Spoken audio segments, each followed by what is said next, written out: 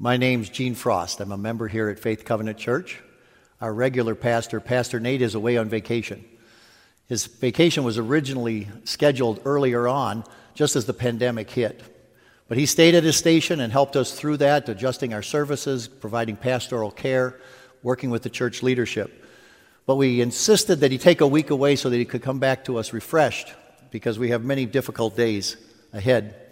However, I have the privilege this morning of continuing the sermon series that he began, which was entitled, Who is Jesus Now? How the Ascended Christ Impacts Our Lives Today.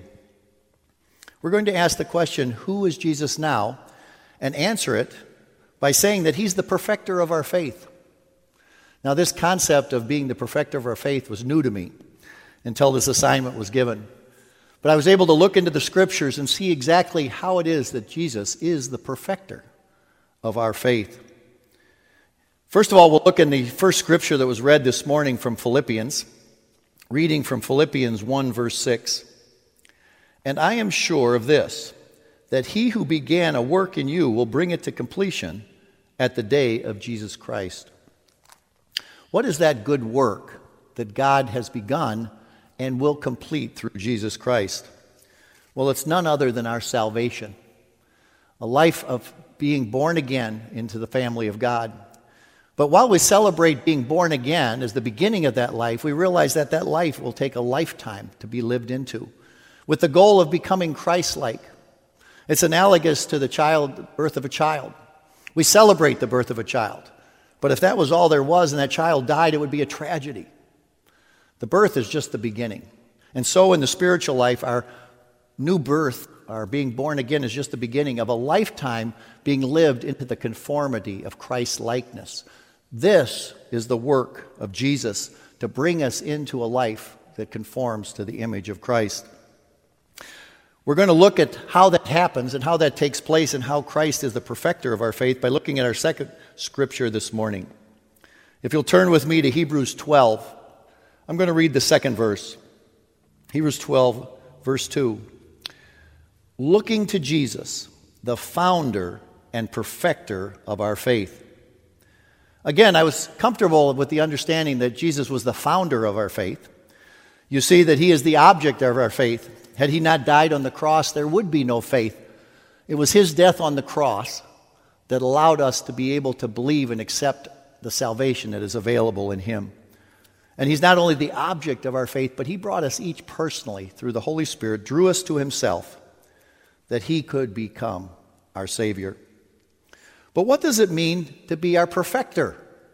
We know what it means to be our founder, but what does it mean that he's perfecting our faith? The word there is teleotes, based on the Greek word telos, to have a goal.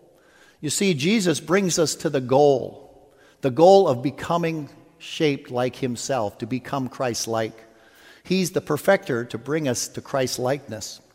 This morning we're going to look at 4 ways he does that, out of the multitude of ways that God is the perfecter of our faith. But in this scripture I see 4 ways that God perfects our faith.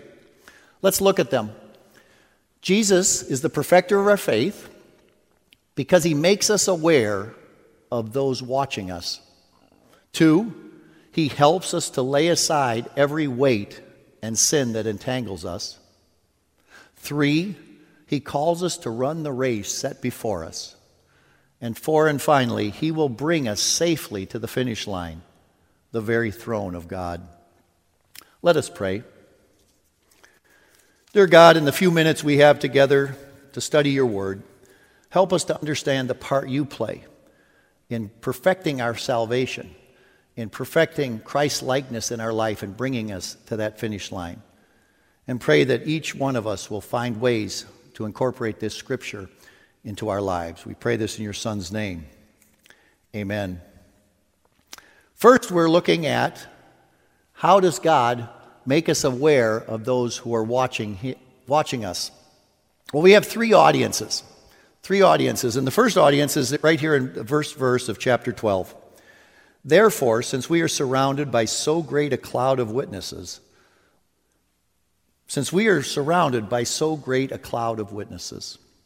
the first audience we have are all the saints that have gone before us. All those who have lived and are enumerated in Hebrews chapter 11, those who have lived the life, have kept the faith, have run the race. And there's an example of those who have gone before us that can be tremendously inspiring to us. To think about those who have lived and died before us and how we can live up to their example, how we can live up to what they've done and showed us. There's a movie, Saving Private Ryan, and the closing scene is a soldier now in his 80s on Normandy's beaches at the graves there at Normandy. And he's standing over the grave of a soldier that died to save his life. And he turns to his wife and asks her, "Have I lived a life worthy of being saved?" It's a pungent and poignant moment that this soldier asked the question. But it's inspirational to think about what people have done, to gone before and made available to us. There's a movie I watched just recently about a young man who had descended into depression and some alcohol because of the tragic death of his brother. An older man in the movie steps forward and says, "What would it take to make your brother proud of you? What could you do now with your life that would make your brother who doesn't have that life proud of the life you lived?" And it totally transforms, as the movie goes on, his life. I think of my own example in my family. I have a picture on the wall in my study. It was in my dad's study for over 50 years. It was given to him back in the 60s. And it's a picture of a pastor at his desk, a pastor that looks quite a lot like my father. And across from the desk is Jesus speaking to him. And I think of my father listening to Jesus as he prepared over 5,000 sermons. And I think to myself, can I live up to that? Can I live up to the example of someone who lived before me and showed me how to live the Christian life, to live the Christ-like life? And we all have examples that we can look to here in Scripture, in chapter 11, in our own life, in our family, in our churches, of those who have gone before, who have inspired us to live up to their examples, because they stand at the balcony of heaven, looking down and watching us now. There's a second audience. It's the saints who are alive today. Not only the saints that have gone before, but the saints who are alive today are watching. Those are the people you rub shoulders with every day. The people in your family, the people at work, the people at school, the people you cross paths with, you conduct business with. They are watching to see Jesus Christ lived out in your life. Knowing that people need to see Jesus through you and I is a great inspiration for how we should be living, how we should be conducting our life. Are we showing them Jesus in the way we behave and act? And finally, there's a third audience. In addition to the saints who have gone before, in addition to the saints who we live with today, it's Jesus Christ himself. Jesus Christ is a witness to everything we do. But not only that, he's a witness to everything we think, every thought, every inner feeling. The psalmist puts it this way: "Search me, O God, and know my heart. Try me and know my thoughts, and see if there be any wicked way in me, and lead me to the way everlasting." These three audiences should cleanse our lives, should inspire our lives, should help us toward Christian living, to Christ-likeness. And Jesus is working through each one of those audiences to bring us into the conformity of himself. Secondly, we find that Jesus helps us to lay aside every weight and sin that entangles us. Well, at first I kind of blurred weight and sin and realized that, no, they're not the same thing. You see, what is a weight? A weight is something that is otherwise good, otherwise nothing good and bad in itself, but it can become a weight when it's misused in our life. Let me give you some examples. Work. Work is a good thing. The Bible said we each should do our own work. In fact, if you don't work, you shouldn't eat. Work is good until it becomes our slave master, until we become a workaholic, until we substitute work for the other priorities in our life like family and church and ministry. Work, while neutral itself, can become a weight in our life, a burden, when it controls us instead of us controlling it. Money. We've been given money to steward, to use for God's work, to do many wonderful things with. But when we cease to control money, and it controls us. Its lure, its power, its desire. We find that the love of money becomes the root of all evil. Time. We're all given the same amount of hours in a day, the same days in a week, the months in a year. What do we do with our time? How do we use it? Do we squander it?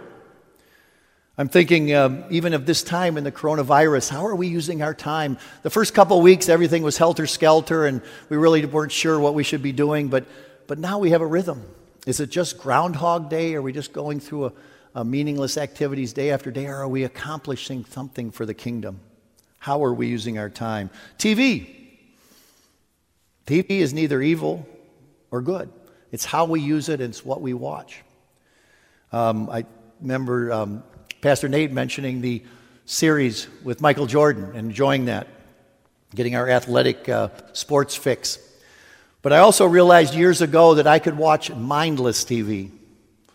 Just that stuff, not news, not sports, but just that stuff that accomplishes nothing, that just, I confess that Forensic Files, they have this great thing where they tell you the beginning of the next episode, like, we found this hair, will this solve the murder? Well, I don't know, will it? I got to watch this next half hour to find out if that hair will solve that. And they got me hooked. And I realized years ago that this was not a good way to spend my time. So what I had to come up with was a system that each month I would take a card and fill out it for each day. Had 30 days on the month, or 31, depending on the month. And then I would mark down what I did to spend time watching news or sports. But then I had the column Other, euphemism for wasted time. And I look back, I started this in 2006, and I spent 7 hours a month watching Other. And then it drifted down as the years go by until last year it was 1.2 hours a month. I was spending a whole day, literally 7 to 8 hours a month, spending a day of my life watching meaningless TV. And now I've been able to get it down just to an hour in between things, or maybe when I've just had to veg out. But again, getting control of our time. When we don't have control of our time, it can become a burden. It can become squandered and wasted. And this is true for our family, our hobbies. Each one of these things can become idols in our life. See, these are the weights that they're talking about in this passage. Good things that we've abused or misused or haven't redeemed and become weights in our life. But the second one is, we all know about the second one, sin. Those sins that Pastor Nate reminded us when he put this card in our bulletins, and he explained the 7 deadly sins: pride, lust, anger, greed, envy, laziness, and gluttony. Interestingly enough, there's 7 deadly sins, and there's 7 days in a week. And when Pastor Nate provided this for us, I turned it into my prayer cycle and focused on one a day each week. In fact, I can go through these with you and realize where there's pride in my life, where there's lust. We have a pandemic of the coronavirus, but we have a pandemic of pornography in our society today. And I was hooked as a junior higher, and I've shared this testimony before, that the drug that is released in the brain is a addictive drug, and it hooks you, and you become an addict. I realized that I had to stay away from pornography, so I learned to stay away from magazines. 50 years ago, that was the only place they were, and God gave me victory. I stayed away from them, and I didn't have the trouble. And then Satan invented the internet. He invented the TV, cable. And so then I had to stay away from cable. In fact, when I worked 10 years from 95 to 05, when I would spend a month in Portland running a company there, I would make sure that my room at the motel had no TV in it. I would show up at the hotel sometimes. They say, "Oh, Dr. Frost, your room is not ready yet." Of course, everybody around thinks I'm getting this luxury suite. And I simply just didn't want a TV to deal with, both for the other wasted time or the temptation. And now there's the internet. And so now I've had to join a service that watches your internet with a friend, and so that'll never show up on my phone. So God has helped me each chapter of my life deal with this problem of lust and anger. I was a rageaholic growing up. I've had to learn to think about the other person, to take the deep breath, to count to 10, to think about the consequences. So much so that a few years ago, a fellow worker came to me and said, Gene, I need to ask you about that situation because I realize you never get angry. I just had to smile to myself if he only knew. That's God's victory in my life over sin. And I could go on: greed, envy, laziness, and gluttony. Gluttony, I allowed myself to put on a few pounds this winter, and I went into the pandemic starting to nibble and snack and realized my belt was getting tight. So the last 4 weeks, I worked at it. I worked at what I ate. I've tried to become active, and I've lost 8 pounds. These are things that you have to work at all your life. These are the sins that entangle us. Well, we've realized that there can be weights that we need to lay aside, sins that we need to become disentangled with, but they can actually destroy our lives. I had a video that I wanted to show, but because of copyright rules, I wasn't able to, so I just have this visual. Yes, it's a coconut.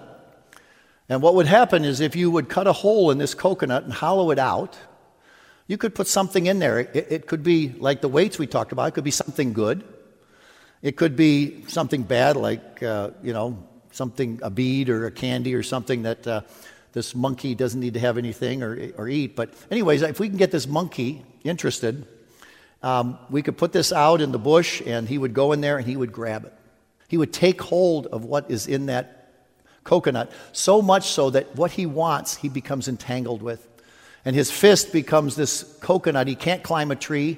The hunter comes out, he captures the monkey, and it becomes their dinner that night. That weight, that sin, entrapped that monkey because he couldn't let go. We need to let go.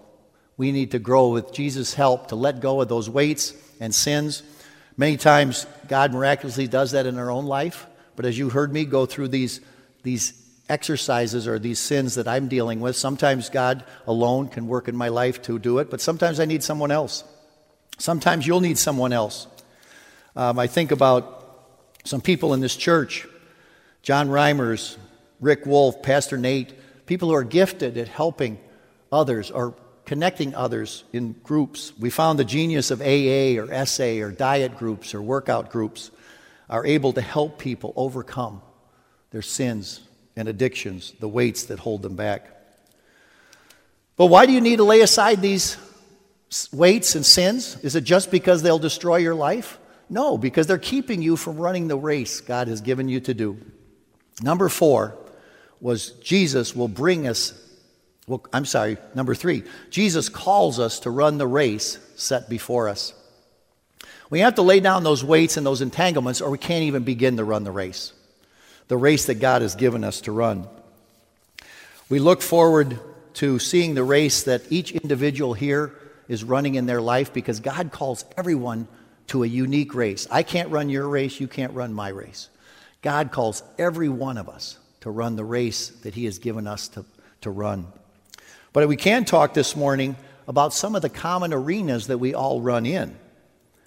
I think one common arena that we all have is as members of God's family. We are all children, brothers and sisters, and parents in God's family. Sometimes that's lived out in our nuclear family or extended family, but it's certainly real in our spiritual family. What does that mean?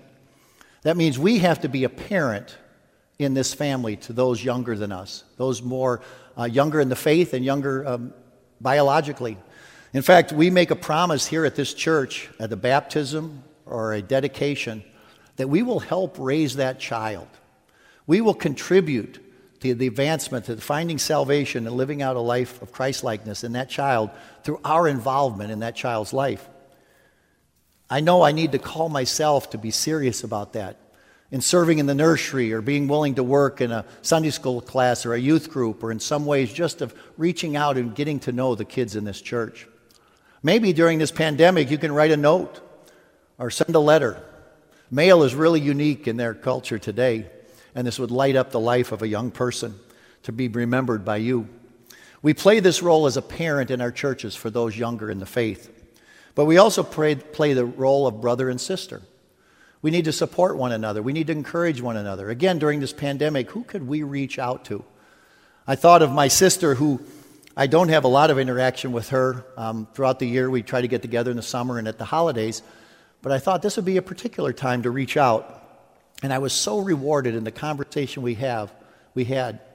I know that people are reaching out and going through their address book and thinking of people that they haven't talked to in years. I received a call from a woman that I did her wedding 20 years ago. And she's moving out of the area and wanted to talk. She's moving to Phoenix, where I visit regularly, and I'm going to see her there. But these are all spawned because we're taking care of our brothers and sisters. And then also we have to look up to who are our spiritual parents, who are our mentors. Who do we have that we can learn from and grow from? So we run the race by playing our role in God's family. We also run our race by playing our role in the church. As members and attenders of this church, we have a role to play. It's to support this church financially. It's to be a steward of our tithes and offerings so that this church can flourish, so that our building project will be successful. We need your prayers. We need you to support for this church as you run the race of being a member here. We ask you to look at the prayers of faith and think about those that you need to be praying for each week and the needs of the church. And then also to use our gifts. How can we be used in the service of this church?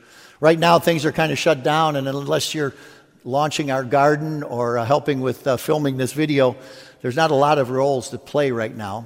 But when we reopen, we need people. We'll need ushers. We'll need Sunday school teachers. We'll need nursery workers. We'll need those that serve the meals. We'll need those to clean up. We'll need those to serve one another here in this church. So we have another race to run, the race as a member of God's church. The final arena I want to talk about comes out of the sermon series that Nate gave us, the Every series. He reminded us that every one of us is a missionary. We need to think about those in our life who not yet found Christ. Who are we praying for? What unsaved friends, family members, neighbors do we need to be praying for? Do we need to be reaching out to? How can we serve them? Is it mowing the lawn? Is it greeting them, reminding them that they are being thought of? We need to serve in our community. We have people here who work in the food bank, in our community centers, tutoring, helping out their neighbors. I know of meals being delivered personally for those who are suffering or struggling. We need to be a missionary. We need to run the race of a missionary. So, what is God, through Jesus, doing for us? He makes us aware of those watching us, the saints who have gone before, the saints who are around us today. He himself, he asks us to lay aside every weight and sin that entangles us so that we can run this race. And finally, he promises that he will bring us safely to the finish line, the very throne of God. We return to our scripture here in Hebrews and read Hebrews 12, the second verse. It says, looking to Jesus, who is the founder, as we've discussed, and who is the perfecter of our faith, who for the joy that's set before him endured the cross, despising the shame, and is seated at the right hand of the throne of God. Looking to Jesus. Jesus is the finish line. To become like Jesus is the finish line. That is what the point of sanctification, that's what the point of that new birth, to bring us into maturity, was to become like Jesus Christ. And that becomes the finish line. There's great power in having a finish line. I think of a story in my own life. I was on the track team in high school. I was the high jumper. You didn't need to do a lot of conditioning to be a high jumper. You worked at your craft and you went out Saturdays and you high jumped. But one Saturday we were missing a runner for the mile, and we needed somebody to participate in the mile race. And I fancied myself as an athlete. I'd played basketball the previous season and had run a little cross country, and I thought, how hard can a mile be? And sure, I'll sign up and I'll run the mile. I had never trained. I didn't know how to run a mile. I knew vaguely that you're supposed to set a pace that you can keep. And that would be carry you around 4 times around the track, and you'd complete your mile. I began my pace to something that I thought was comfortable and a rhythm that I could keep, and pretty soon, I was in front of everyone. On that first time around the track, I started thinking to myself, I said, this could be the beginning of that movie. That movie where that young man just jumped up and ran his first mile and won and went on to the Olympics. And I was telling that movie to myself. I finished one lap and realized how tired I was. My lungs began to burn. My legs began to turn to rubber, and I couldn't keep that pace. And I started haltingly continuing to run. And I think most of the people passed me on that second lap. And by the halfway point of a mile race, I was done. I was exhausted. I realized that if I could just get around on that third lap, on the far side of the field were bleachers. I could hide in behind the bleachers and no one would know that I got out of the race. So I told myself, if I can just get to those bleachers, I can get out of this race. And sure enough, I get to that point where it was a decision point, and something struck me. I had a finish line. I hadn't finished yet. And so I said, I've got to finish, so I went ahead and finished that third lap, and by the time I had finished that third lap, I realized I had made a mistake. I was going to die. If I could just get around on that fourth and final lap to those bleachers, this time I would, for the sake of my physical condition, I would get behind those bleachers and just kind of crawl around and pretend I never ran the race. And I got to that same decision point, and something inside says, you've got a finish line. You've got a finish line.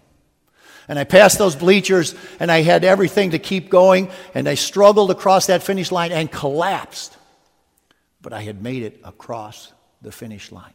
Having a finish line pulls out the best, gives us a target, gives us something to keep going for, keeps us going. And Jesus has given us that finish line. It's the very throne of God.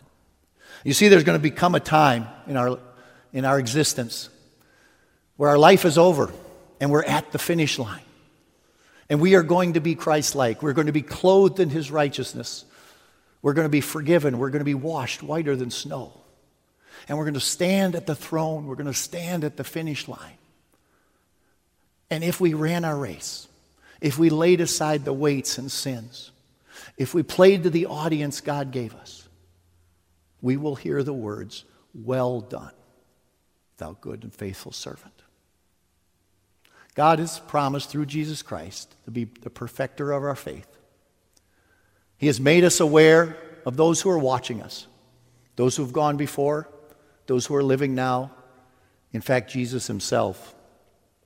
He helps us to lay aside every weight and sin that entangles us so that we can run the race that was set before us for our own personal lives. And He promises that He will safely take us to that finish line, the very throne of God.